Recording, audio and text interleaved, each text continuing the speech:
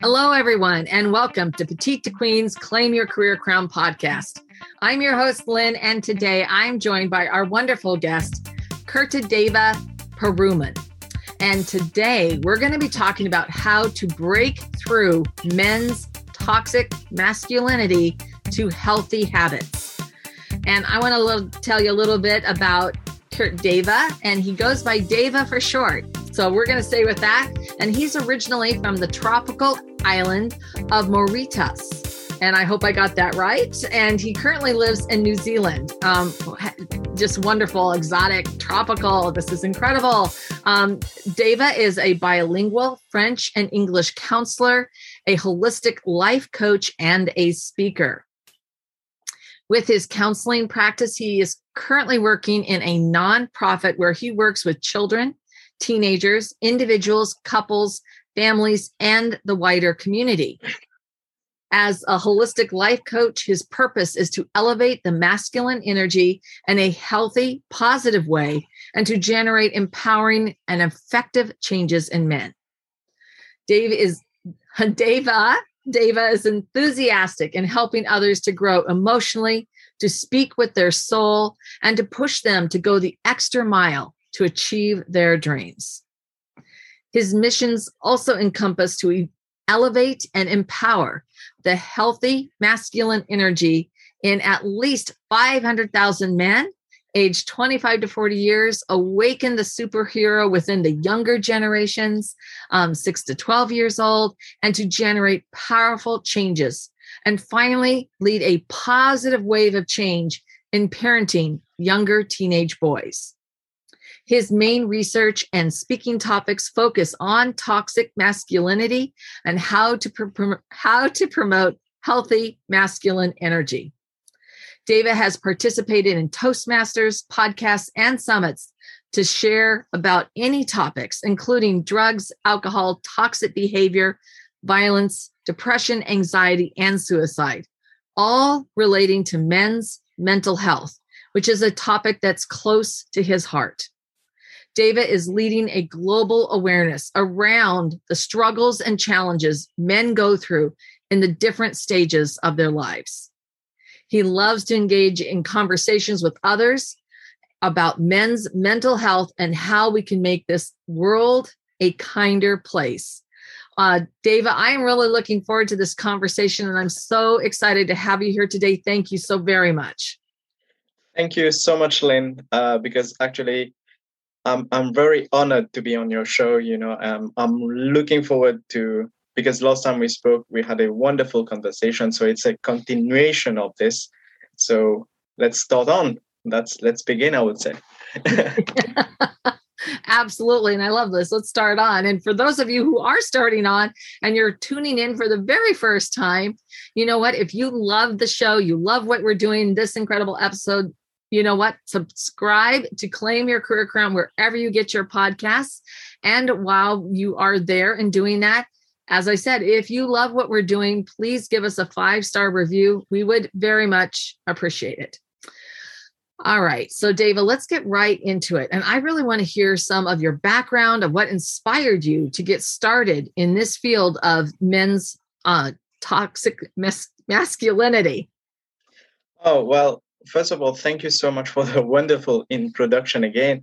Well, based on the bio, it says I come from Mauritius, and in my country where I'm come from, we don't talk about mental health. It's not a topic. It's very taboo. So from teenage years, I suffered from anxiety, but I didn't know it was anxiety or even depression at that time. I even had suicidal thoughts back then, but I didn't speak about it because I couldn't find anyone to speak about it. And then I started to research, and I was introduced to psychology. So I did an engineering degree first. I finished a diploma. I couldn't handle it to continue. So I said, no, let's move to psychology.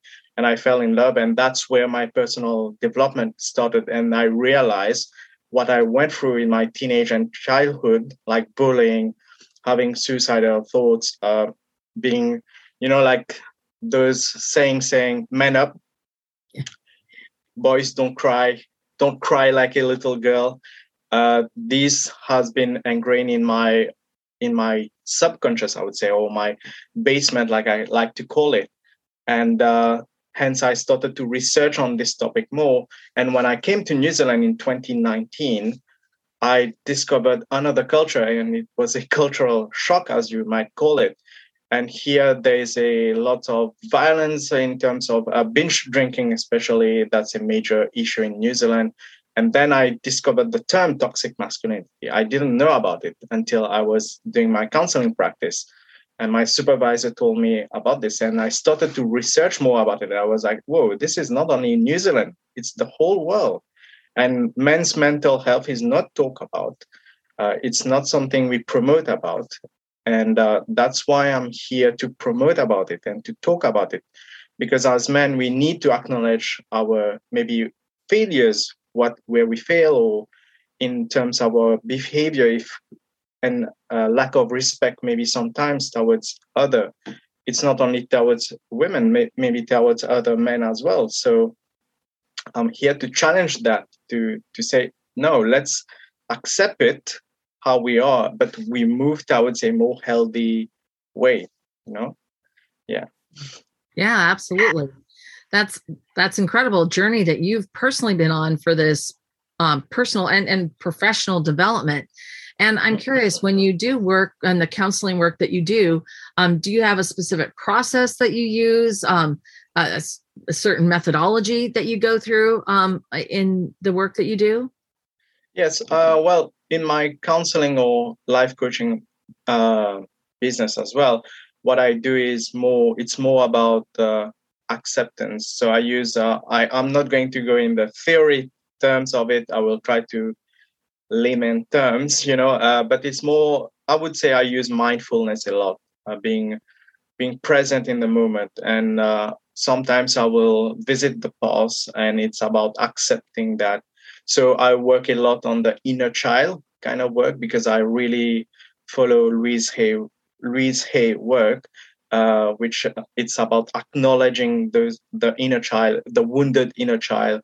And for men, it's like the wounded male ego, maybe, who has been hurt, but it's about accepting the. So with my clients, for example, I will explore the past, and then we move into the present. We work on that subconscious belief, like limiting belief that we have, that as men, for example, we don't show emotion, or maybe with a woman as well, it's like, I need to be strong for the family, as a woman, like I have to take care of the family. It's all about others for women, for example, and it's not about themselves. So I try to bring also about self-care. I remind people self-care is really important. That's one of the major things, because as a counselor as well and life coach, I have to take care of myself. I can't tell people or suggest people that, yeah, maybe you could try this technique or mindfulness technique, but well, I'm not doing it. So it's not fair on them. So for me, it's mindfulness, self-care, and that limiting belief that I use a lot in my work. Yes. All right. Yeah, and because you used it in your work and the journey that you went on, how did you find that things that were holding you back, that you were able to break through, so that you could move forward into where you are now and helping others? Well, first thing was acceptance. I feel to recognize, being aware where I was, what was happening to me, what recognize what my limiting beliefs were. And that was a major breakthrough, I feel, to recognize that, because it's something we don't talk about, we don't acknowledge. As a boy growing up and becoming a man, is like, no, I'm fine, I'm all right. Here everyone else, how are you? Oh, I'm fine, I'm all right. So for me, it's like saying, I'm not fine, I'm not okay. There's something that I need to work on. So that's when the breakthrough actually happened, when I accepted, okay, I'm not fine. So what can I do? So I started, for example, for me, what worked was writing down my limiting belief. Okay, like I was not comfortable about money, for example, just an example. My money story, what was my money story? And it went back to my ancestors. And here in New Zealand, I learned about intergenerational trauma, which is a major topic. which I didn't realize coming from Mauritius, a colonized country. We were colonized by the French, like first Dutch, Portuguese. I'm not sure about the timing, but like French and English. So we were all colonized. Like my ancestors were brought from South India by the English. So I brought all these within me. I had all these fear, like uh, I don't want to offend anyone, but like white people are on top, and I always had this fear coming in New Zealand now, which is mostly white dominated and it's not diverse. So I had to break that and accept who I am. Like it's okay to have a colored skin, and I loving myself was a major one as well. Seeing myself in the mirror and say I love you, that was a breakthrough as well. Saying because the first time it was awkward. Like imagine you are looking in the mirror, you say I love you, but we are more comfortable to say I love you to another person, but to ourselves we struggle. So for me, I started like I said earlier about the inner child. I started loving and supporting my inner child, working with him, empowering him, and then moving on to my teenage and then to my normal self, like adult self, I would say. So that's how my journey went. I hope it helps to people, Yeah, absolutely. I mean, and it's so important because I'm sure that you're able to utilize that when you're working with other people and, be able to know where they're at in association with where you were at one point. So with the counseling that you do, what do you find holds many people back? Well, first of all, I think the environment, like where you grew up is important because with the people I work with, they come mostly from a violent or drug-related background, or even like they have been abused, whether it's sexually, physically, verbally. Verbally is a big one as well, physical abuse as well. And I think the environment plays a role on yourself, like how you view yourself. Right. And I feel this create that limiting belief as well in you, and that hold you back. Because if you have from your childhood, for example, if your dad has been telling you that you're stupid, that you're not worth anything, just imagine. And for example, you're a girl and you grew up with that. That was your first male figure in your life telling you that. So any male who comes to you, you have this wall up saying, oh, at the back of your mind, it might play, oh, I'm stupid, like to a male, and this can play up. And I feel that the environment can hold people back as well. And the main thing is, I feel people hold themselves back by having those fears. And we all know that once you break through your fear, there's freedom, like you're totally free. And sometimes 99% of the time, the scenarios or the negative scenarios that we play in our mind, we think like it doesn't happen. It never happened. Like, for example, I know based on my experience, like a client who had a crash last year, sorry. And then she kept, every time she get into her car, she had this fear, which is obvious because she had a crash, and then we had to work through that slowly, maybe driving 500 meters in her cars, and then she break through that fear, 1 kilometers and 1.5, and then we went on for that. So sometimes it's good to acknowledge like the limiting belief and then take small steps. Yeah. There's no need to have those big steps. You can have big goals, but break it into small steps. Yeah. Well, that's very, very wise. I always say that you can, travel the same distance with baby steps. And sometimes you can actually get there faster that way because you don't have the setbacks. Yes. Yeah, absolutely. So on this topic of, the men's toxic masculinity, if someone in the audience felt that, this was them, or they saw some signs of this type of behavior, or somebody else whose loved one somebody they care about has this type of behavior or is manifesting, what's some kind of action that they can take today, tomorrow, this week to, really break free from that? Yeah, I mean, it depends on the situation. That's a very good question, because sometimes when this happens, we see, like, for example, if you have a partner who is violent, for example, you're like, what do I do? But it's to remind yourself first, it's not your job to save him, right? It's rather to listen to him. Okay, let's maybe sit down, and if he's having his moment, like I call it like having a tantrum, and if he's having his moment, let him. Just be with him and listen to him, like sit down. Okay, let's talk about it. And most likely he will tell you, I'm all right. And say, okay, I'm not going to tell you what to do, but this might help you. Like maybe talking to someone, like someone means a therapist, maybe that could help you. I could refer you to someone. But don't tell the person, yeah, you should do that. You should go to that person, because he's already defensive. He's not going to listen to you.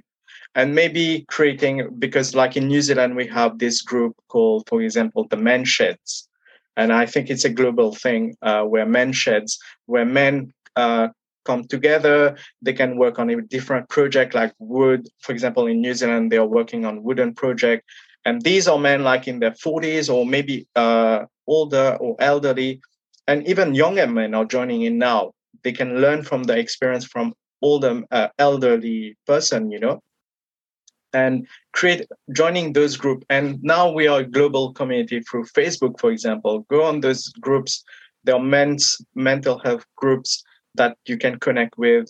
And if you feel that the person is having suicidal thoughts, now it's a time for action. And that's when you should call the right authority. I don't know, in the US, for example, here we have, like globally, I think every country has a crisis team. Yeah. So that's when you you can call anonymously and say, look, I'm worried about this person. Then they will have the professional come to talk, because reaching that level of, for example, for suicidal, if the person has a plan or even has a day or time, this is critical. Like, you must get the help needed. And that's when you should call.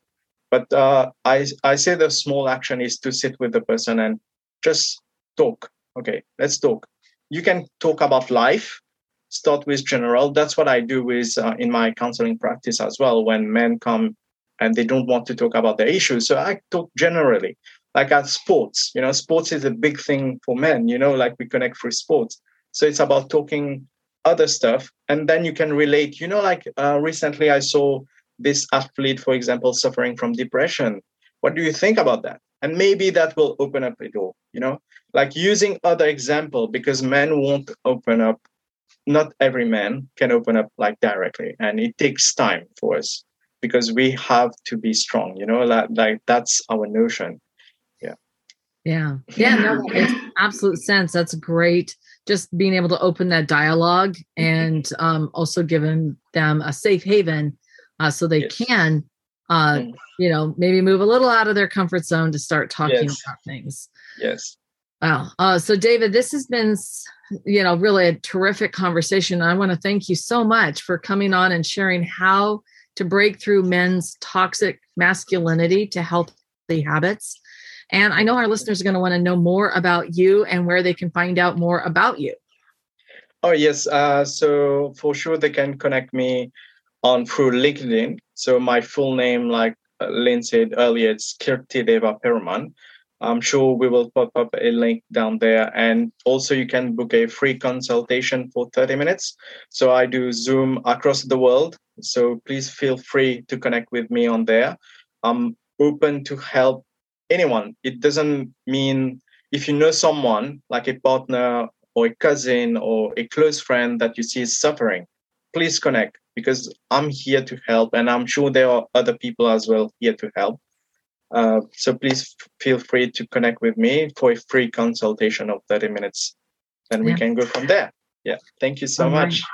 That's wonderful. Thank you so much for that generous offer, Deva. And thank you for everyone who tuned in. This has been a really informative and deep conversation. And I would like to invite everyone here who has ideas or would like to make a comment. You can do that right down below. And we love to hear from you and get your input.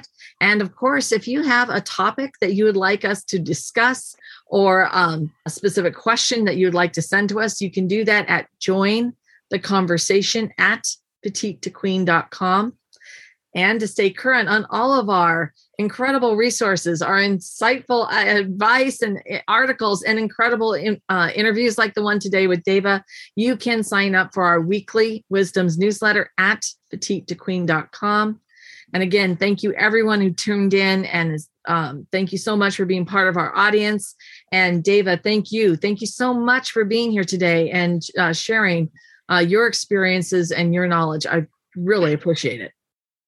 Thank you, Lynn, for inviting me. That was wonderful. Thank you so much. Thank you, everyone.